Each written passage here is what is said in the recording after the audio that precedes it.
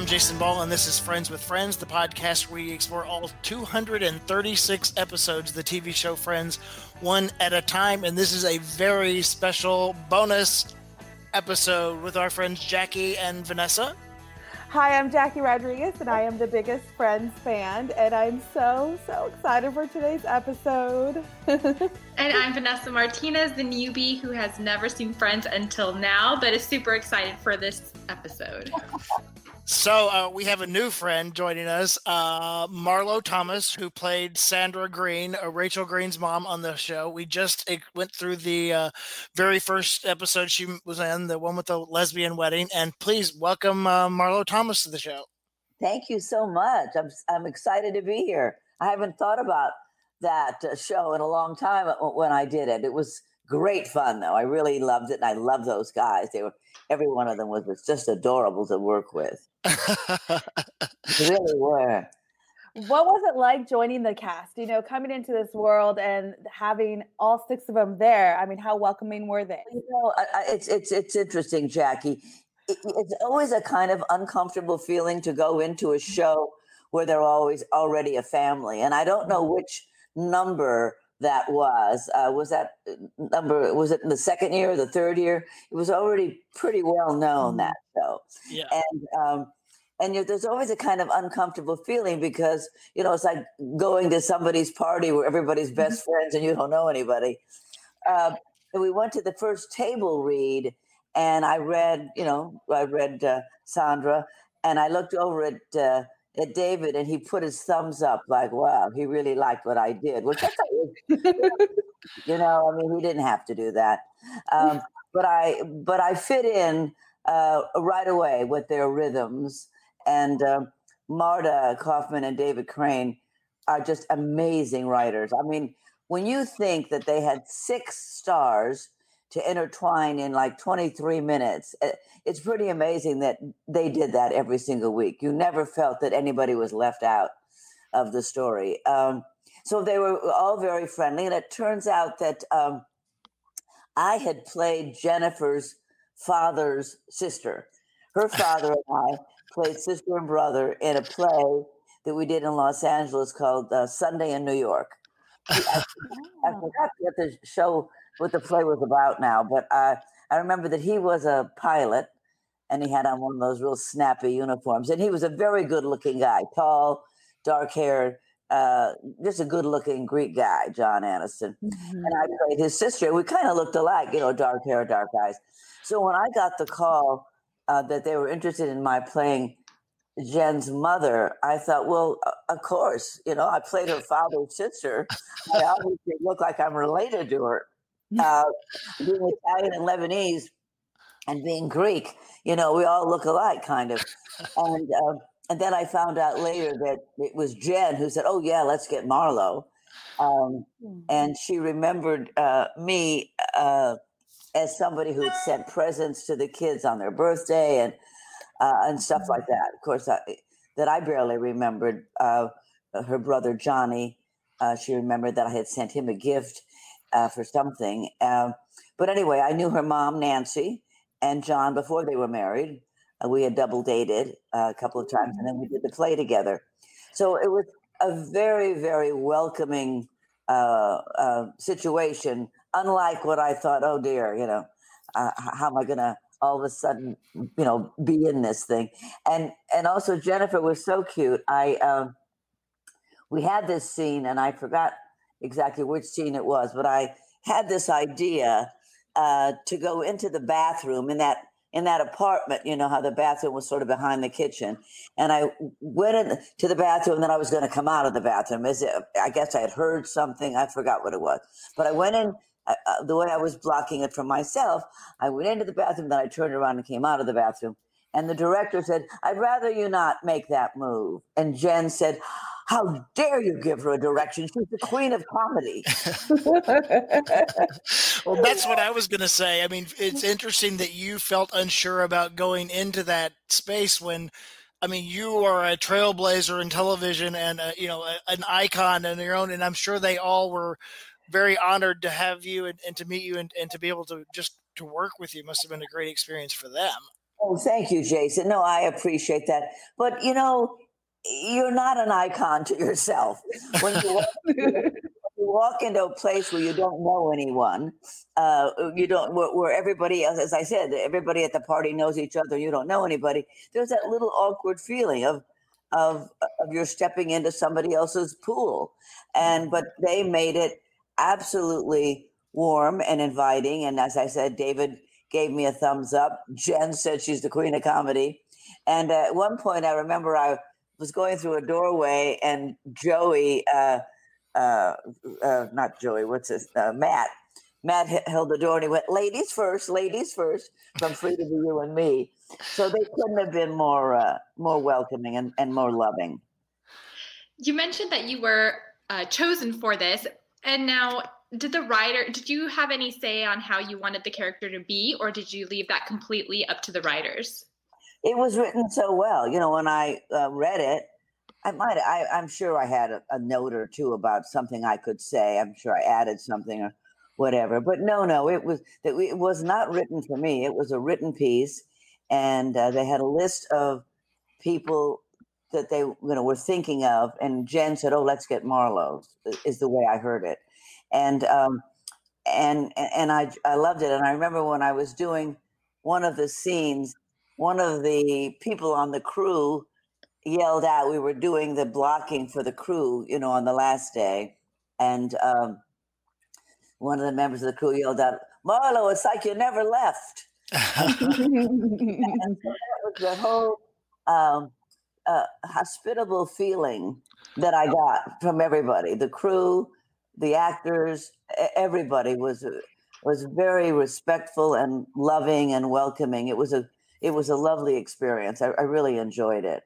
And it was what I found very fun, because when I did my television series, That Girl, we shot with one camera. So we didn't have an audience. It was fun because I love to work on the stage. In fact, I started on the stage.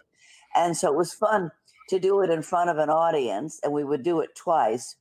And if something didn't work, everybody'd get in a huddle and say, "Okay, you say this," and you said, "Don't say that one, but say this." So it was kind of like a little football team, we'd huddle, and then we come out of our huddle and we do it again.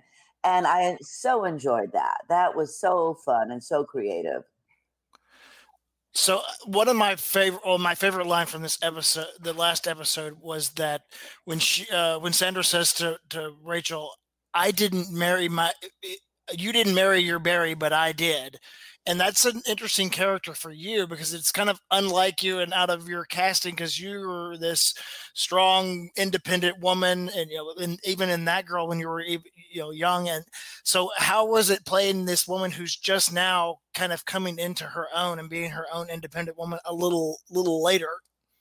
Yeah, well, it's interesting because her daughter was her role model. Mm-hmm. I mean, the truth is, she wanted to be Rachel. She wanted to have Rachel's life, which Rachel could feel and was uncomfortable with, as it is.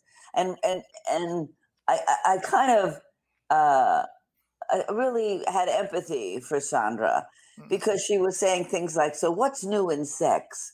And I remember, and what's marijuana? She was trying so hard to fit into a culture and a time that wasn't hers, and because she wanted to get out from marrying the wrong guy.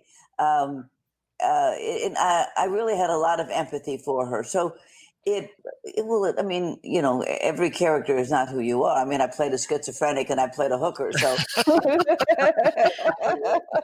I really liked that character. I thought she was very sweet, and Rachel had to deal with the fact that her mother was coming out of a shell, and she was coming out of a shell to become Rachel, so it was kind of, and that happens a lot with mothers and daughters.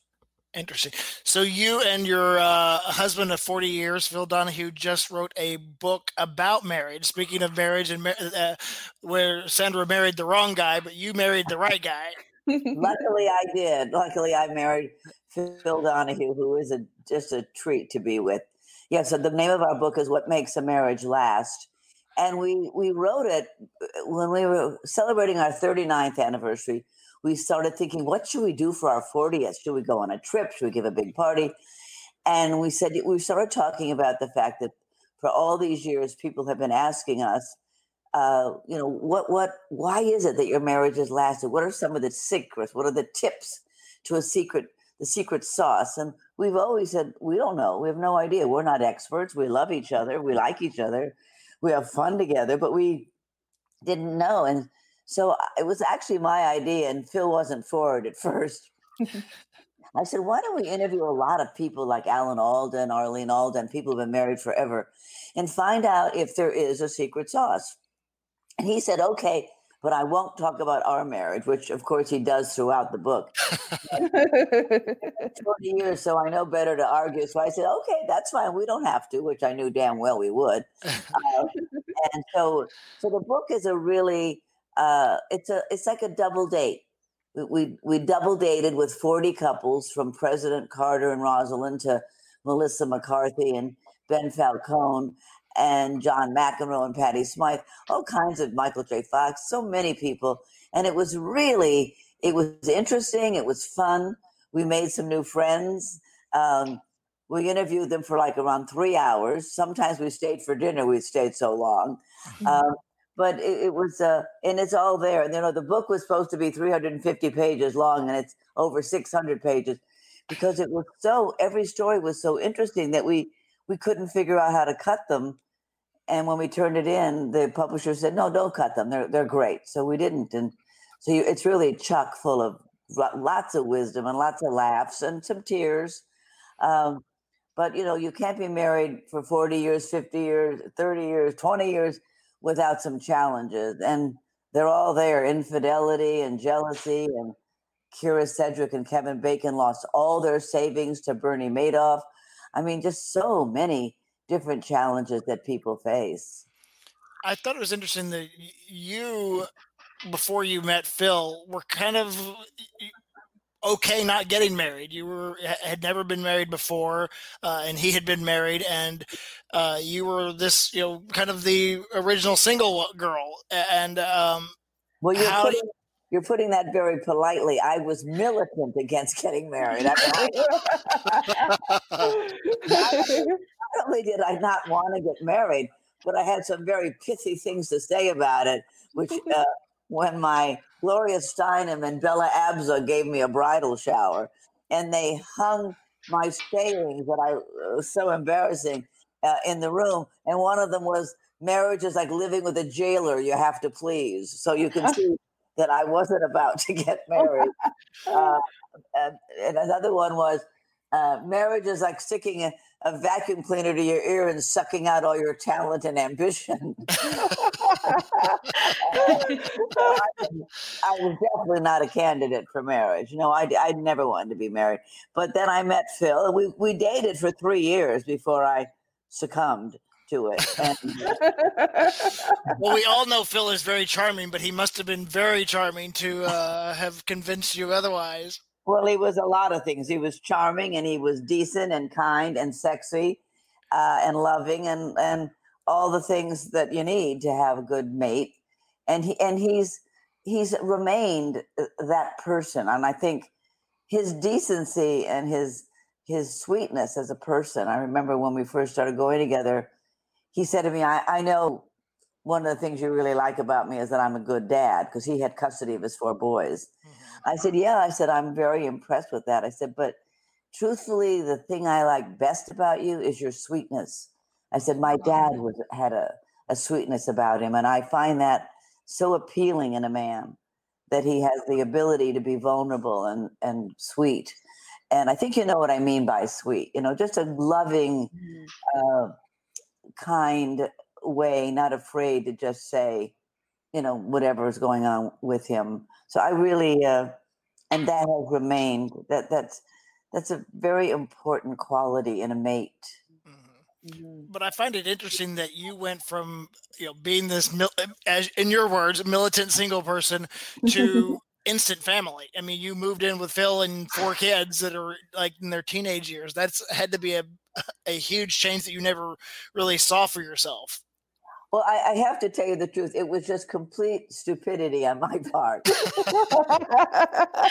Idea what I was getting into. I was, as Phil calls it, in a cloud of lust. I had no, I thought, oh, isn't it cute that he has these 4 sons? I never thought they would be in my life until I died. I just didn't, I didn't understand the full responsibility of it until about a year in, and then it was too late to get out. So there I was. But they were very good to me. Their parents had been divorced for about 4 or 5 years. They knew of me from Free to Be You and Me and That Girl, so I wasn't a stranger. And I think that they really they missed having a woman in the house. They were, 5 guys, 4 boys and a dad. They didn't eat dinner together. The dinner was made and they all put it on their plate and went all over the house and watched TV or something. And I came in and said, wait a minute, don't you have dinner time here? So I turned it into a family, which Phil really loved. And he said, as he says in the book, in the foreword of the book, he said, for the first time we were a family, and I got to know so much about my sons by sitting around a dining room table and having conversations. And so he really loved that. And I was certainly, when you talk about it, Jason, I was really changing as a person. It was, here I was, a single woman in a big house in Beverly Hills with 2 dogs. And all of a sudden I had this house in Winnetka with 4 sons and a husband. So it was, as my mom said, well, what a joke on you. And it was a true joke on me. So I am reading the book. I haven't finished it because, as you said, it's a little long. But Jimmy and Rosalind Carter are 2 of my role models, and I love them dearly. And I thought their story was so super sweet. And what were your thoughts of them? I really got a kick out of how feisty they were with each other. They still bicker, At one point, he said something, I don't remember what it was, and she said, oh, no, that's not the way it was. Let me tell it. He said, well, go ahead, but don't go on and on about it. And I just thought that was great. That a very unguardedness, the realness of them that we all suspected as we saw them from far away as president and first lady, and their work with humanity homes, whatever that's called. And there's just a groundedness about them. And so when they spoke that way in front of each other, I love them for it, because some people are very guarded. I won't say who, but people that we interviewed, it took like an hour before they became real. It just there's a certain guard we all have up if we're in the public eye and we've been interviewed a lot, especially in print. I would way rather be interviewed for television or radio because I can't be misunderstood. But when you're interviewed for print, you can so easily be misunderstood, misquoted, and also have, like, for example, I'll say something and next to it, the reporter will put, she insisted. Well, I didn't insist. I just said it, so or she said defensively. Well, I wasn't defensive. I was explaining it. So it does, you got a few bullet holes in your behind. So you're kind of careful when you're talking in print. And so we found that.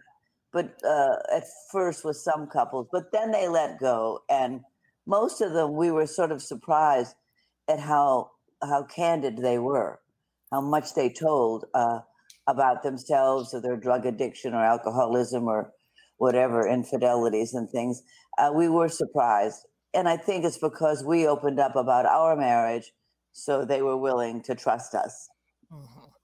I honestly, I didn't realize that John McEnroe and Patty Smyth were even married, but I found their segment very interesting, and how I feel like she just kind of keeps him in check. I don't know, is that? I know. As I said in the book, they're like jazz musicians.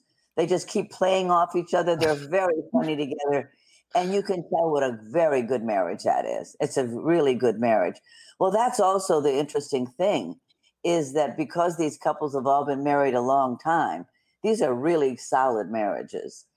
As Phil said when we were coming off doing them all, he said, the real common thread of these couples is they really wanted it to work.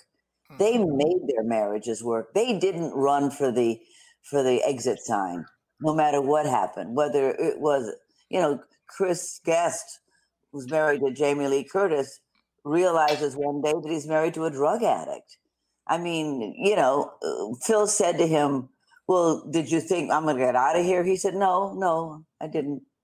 So they went through the fire together, all of them, whether it was loss of money, a sick child, an illness like Parkinson's for Michael J. Fox. 3 years into their marriage, he got the diagnosis of a lifetime illness, and they stuck it out together, and they have a terrific marriage. It's sexy, it's warm, it's trusting. It was very inspiring, I must say. We felt that it really helped our marriage to go on this journey, because we learned a lot of things about how to accommodate each other's differences, because Phil and I are very, very different. And we saw, like, for example, Judith Viors, the wonderful children's writer, she said they've been married 60 years. She said, no matter how long you're married and no matter how hard you try, he is never going to be you and you are never going to be him. So you just have to accommodate that and stop thinking you're going to change him, because you're not. You're not going to change each other. You will, maybe get him or her to stop doing some irritating thing, like leaving their towels on the floor and that kind of stuff. But big changes, no. Who you marry is who you get. That's it. I think that's really, I think that's really good advice. My husband and I have been together for 24 years. And 24 years. Good for you. Thank you. And people ask us that all the time, and it is about understanding and realize, and that's hard to realize that the person's not like you. Right. Sometimes, because we just have this expectation that we all think alike. But you're right. Just being committed to the relationship, and being in love helps. When you love someone, that certainly helps. But just knowing that you're in it for the long haul and never even really thinking about that, whatever comes your way. I call it the 3 L's: love, listening, and lust. Those 3 things. Oh, that's good. Those are good. You got to listen. Awesome. You got to listen, yeah. And how do you learn to, make the two? You said you and Phil were two different people. You like different things. How do you make that work together? Well, for example, I'm a very impulsive person. If there's a problem, I want to find a solution right now. I'm going to go to the phone in 2 minutes, call people, figure it out, come up with a solution. Phil is laid back. Well, let's think it through. Let's think it through maybe for like a year. I don't know how long, but anyway, we're going to think it through. And I have always found that very annoying, and complained that he was a procrastinator. And he's always found my way very annoying, saying that I'm too compulsive. And so we've had to figure out a way to talk it through as to what we do. And one of the things that was interesting is that working on the book, we have never worked together before. So we work together every single day, having to negotiate what you do when you're working with someone. Every day is negotiations for whatever your opinion, his opinion, whatever. And we found that as we talk through all these issues on travel and meeting people and what we're going to say to them and all that, that we're both right at different times. Sometimes it is a good idea to lay back. And sometimes it is a good idea to go for it.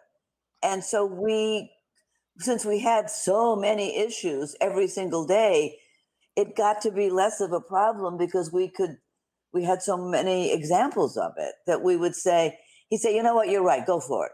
Or I'd say, you know what, let's wait till tomorrow on this one. But that wouldn't have happened had we not worked together so closely. And we've struggled with it all these years? I mean, it's an interesting question that you ask, because how do you get through those differences? And through the years, obviously, it didn't ruin our marriage. Through the years, we've just had to grin and bear it. Finally, we figured out how to actually use it as a gift each person has, and that's been that's been a blessing, really. It's so amazing. So I'm a single girl myself. So it's nice to be able to hear these stories about marriage and about what I should expect when I do find my love and when I do get married. So it's cool that you're able to put that out there and the vulnerability that you're doing. So I really appreciate that. Thank you. So what do you think about Ross and Rachel? Do you think 20 years later they're still married? Probably not. Probably not. That one was so up and down and in and out that I wouldn't put my chips on them. I would put my chips on Monica and Chandler. Yeah. I think there's something the more solid there, I mean, it's characters, obviously. There's something, they seem to, once they got in the groove, they were together. Rachel and Ross had so many stops and starts and misconceptions and misunderstandings, and I wouldn't put my chips on that one. And then what would you suggest for your character Sandra and Dr. Green? Like, how can a couple go through divorce, still remain friends, and be amicable after divorce? Like, they have children together, even Ross and Carol, so. Well, some people do that very well. And we know a group of several couples who've been married long enough that their children are older or there's grandchildren. And so the joy they get from the family sort of supersedes their other, clouds of upset. Who does that very well is Demi Moore and Bruce Willis. I mean, they spend Thanksgiving together. When she was with their children, when she was married to Ashton Kutcher, he went too for the Thanksgiving. And I know a lot of people like that at Thanksgiving and Christmas, the families all get together with their new spouses and new children and all that. I mean, it's quite civilized. As an Italian Lebanese person, I don't think I have the temperament for that. I would be in such a state of jealousy that I don't think I could handle that. I still love my husband, so maybe that's the problem. Do that, but I think it didn't feel to me at the way Sandra so wanted to get away from her husband, that he was the Barry, that would end up that way, because also she's a little immature. Sandra has a lot of growing up to do. She had one of those kind of bonsai tree lives, I always call those women, where they're completely, cramped down. They're stuck in a role that doesn't really define them. And when they get out, there's sort of arrested development. They're still 21 or something, or maybe 18. So she had some growing up to do. She had to discover sex, marijuana, all these things that were out of her realm, and grow up. So I don't know. She'd have to do a lot of growing up, and I don't know enough about what his issues were. But until she grew up, she wouldn't be able to have an amicable post-marriage, don't you think? Yeah, I think you're right. She's got to. I mean, you want her to have a good life and a constructive life and a positive relationship, but you just worry that it's. You have to grow up first. You have to grow up to have those things. Yeah, that's great advice, though. You have to grow up to be, because being in an adult relationship is very different than being in a relationship when you're, a teenager. And Rob Reiner, who I absolutely adore, he and his wife Michelle have a terrific marriage. They've been married 30-some years, and he said you really have to work your own side of the street first before you can be a good mate. She's got to work her side of the street. You have to work your side of the street, and then come together. More grown up, more in tune with who you are. Peter Herman, who's a very bright guy, who's married to Mariska Hargitay, he said it interestingly. He said, if you get married for the other person to make you happy, you will fail. He said, you'll just keep getting married to people hoping that person will make you happy. And that is not what will make you happy. Your happiness is in what you build together. The other person can't make you happy. You have to be in yourself a person that knows how to be happy within themselves. And then you can be with somebody else and have a life together. And what you build, whether you build a family or you build a business, you build careers, you build houses, whatever you build that together. And then that's where the happiness is. But it's not the other person making you happy. Nobody can do that. Yeah, I agree with that. And I've been married for 2 years, and we were dating for 9 years before we got married. And we waited. People are like, why did you wait so long? And for us, it was, we were still finishing high school. We were in college, enjoying our own friends. I lived in college. He lived at college with his friends. And we wanted to have our careers in place before we decided to buy our own house and do all of that stuff. Yeah, but that's wise of you, because if you started in high school, you were very young. So that would be good for you that you went through college and everything. That's great. Thank you. Let me ask you, did you live together as well? No, we waited until we were married. So we wanted to buy our house. So that was one of our goals individually. And then when we realized, let's go in for the long haul, we made sure that was our priority. That's great. And were there a lot of surprises once you lived together?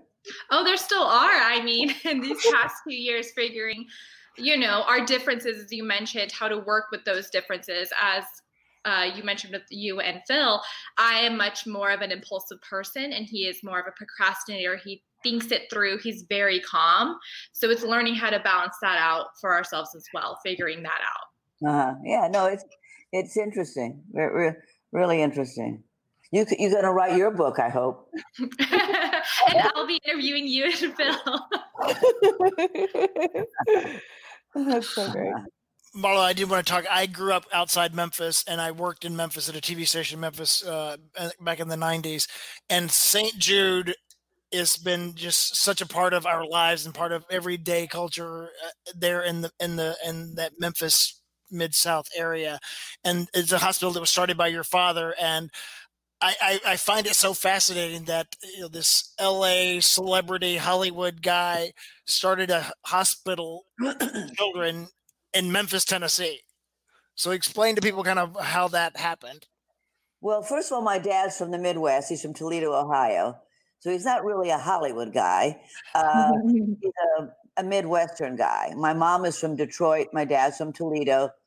And I think that was very good for the upbringing of my sister and brother and me, because we, had a Midwest middle-class value system in the midst of all the grandeur of Hollywood, which was very, very good for us. And our parents had a stable marriage. But my dad grew up very poor, and he never went to a doctor. And kids in his neighborhood died of things like influenza and pneumonia and appendicitis. And my grandmother had 10 babies without a doctor, with just her sister and hot water. So my dad could see the difference right away as a child of the inequities of healthcare, that the rich kids went to the doctor and the poor kids died of things like influenza and appendicitis. So he always had it in his mind that he wanted to do something about that. Not that he knew he'd build a hospital, but he always knew about that inequity. And he read one time about a black boy, 8 years old, who was hit he was on his bicycle and he was hit by a white man in a car. And the white man picked him up. This was in Mississippi, and went to all the emergency rooms, and no emergency room would take this little black boy. So he died. And my father carried that clipping around in his wallet for many, many, many years. And he had told us about it. And it really bothered him that a little boy would die because an emergency room wouldn't take him. And that white man had stepped up to the plate to take care of the child. Anyway, when he got the idea to build the hospital, St. Louis and Boston, the people from both of those cities very much wanted Dad to bring St. Jude to those cities because both St. Louis and Boston have great medical centers. But he said, no, I'm putting it in the South. And that was because of that clipping. He decided he was going to put it in the South so every kid would have a chance. He said, there's already hospitals in Boston and St. Louis. There's not a great children's hospital in the South. And he picked Memphis for a whole bunch of reasons. One of them was that it's a hub of the country. That's why FedEx is there. It's a real hub. And he thought that would be a great place. Kids from New York and Los Angeles and Alabama and Arkansas and Louisiana and Pennsylvania. I mean, they come from everywhere. But some of them, poor kids are in driving distance of it, and so that was really important to my dad. Yeah, it is amazing because they take anybody who, regardless of financial situation. So it is a great thing, and I find it fascinating. That's named after St. Jude, the patron saint of hopeless cases. Right. Yeah. Well, cancer in children in 1962. Leukemia, for example, had a 4% survival rate in 1962. And about 10 years ago, we announced a 94% survival rate. So it was pretty hopeless. Well, thank you for you and your family for supporting that and all these years and continuing to do so. No, it's a privilege, believe me. All right. Well, thank you for joining us today. Anything else we want to ask? We got a last chance. Vanessa, Jackie. I just so appreciate you being part of this. I mean, like doing this podcast and to be able to talk to people who are actually part of the show has been such like a blessing. So thank you for taking time and chatting with us and talking about marriage. I mean, I'm learning all those things. It was fun to remember it. It was a while back, but it was fun to think about it. I always marveled at how well written that show was. That's what, as good as the chemistry was between the actors, it wouldn't have been successful had the writing not been so absolutely superlative. It really, it's a hard thing to do. Very hard thing to weave 6 stories a week. Well, thank you for having me. It was fun. Yes, and thank you. Good luck with it. All right. Thank you. Thank you, Marlo. Best Bye. Bye. Bye. Well, that was fun. It was fun. I enjoyed it. Me too. Right. She was great. She was great. She's so open. I loved it. What an icon. I'm going to sit and finish her book and read it all and share it with my husband. So we can continue on a long life of love, lust, and listening. Love, lust, and listening. I love it. I just love she was so open and vulnerable about keeping it real with marriage, because I mean on Instagram and on like on social media you see I love my husband, I love my husband, I love my wife, I love my wife, I love my partner, and you never hear like the real stuff, and so it's nice that somebody who's been married for that long, because she gets into it, she's very open and honest, and something for me to like look forward to whenever that happens for me. So well, I think she's right, don't you, Vanessa? Yeah, I do. And a lot of the things too she was saying is we got married through the Catholic Church and we had to go to a marriage retreat over the weekend. Mm-hmm. And they made you talk about things that you wouldn't really talk, like money, like different things like that. And you had to get real and you had to sit there and you had to talk and you had to write it out. And we learned a lot. And I think some of that today we still carry it with us. So yeah, and I think Marlo did talk about other things, and I think that it'll help people, when they first get married or when they're married for 40, 50 years, however long it is. I thought she had a great character analysis of Sandra too. Yeah.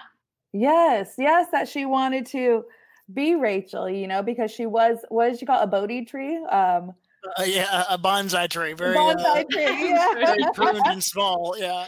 I love that, because a lot of I feel like nowadays for women like myself, like you can find somebody else, you can find somebody at a later age, and her character Sandra found her husband very early on. So it's interesting how she kind of Sandra morphed into it, her analysis of Sandra being that person, and, you know, trying to find herself afterwards, you know? Yeah. But it made me realize how Friends also made each family dynamic different. So Sandra was the one who, you know, was looking to her daughter for direction. Monica and Ross's parents were the ones kind of hounding them, kind of, you know, telling Monica, hey, you need to do this, you need to get married, kind of thing. Then you have Phoebe's parents who were never there, her mom and dad, and Joey's parents. He came from a big Italian family, so he knows all about family. That's what he grew up with. Yeah. And then you have Chandler, whose mom, you know, is a promiscuous book writer. So they made sure, I feel like, to bring in a different sense of parents that one might have. Yeah, different life experiences. Yeah. It's cool. Do you think Marlo was right about Ross and Rachel? Ooh, well, I don't know, because I haven't finished it yet, so I can't really say.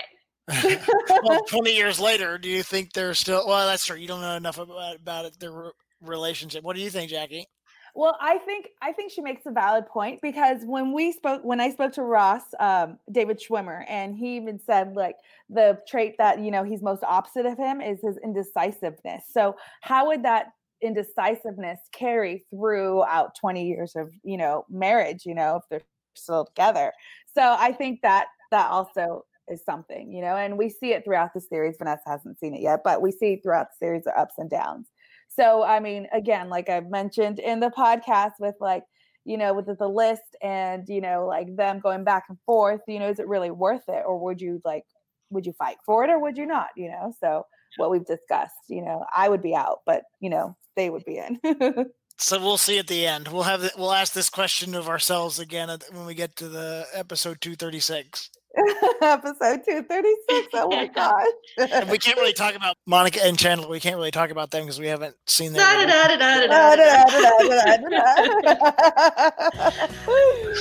we will. Well, that was a great episode. Yeah, that was so awesome. I can't believe we keep talking to people from the show. That's cool. I'm so happy. All right. Thanks for listening. Thanks, everybody. Follow us and subscribe on wherever you get your podcast. Yes, and follow us on Friends with Friends podcast too. Thanks. Until next time.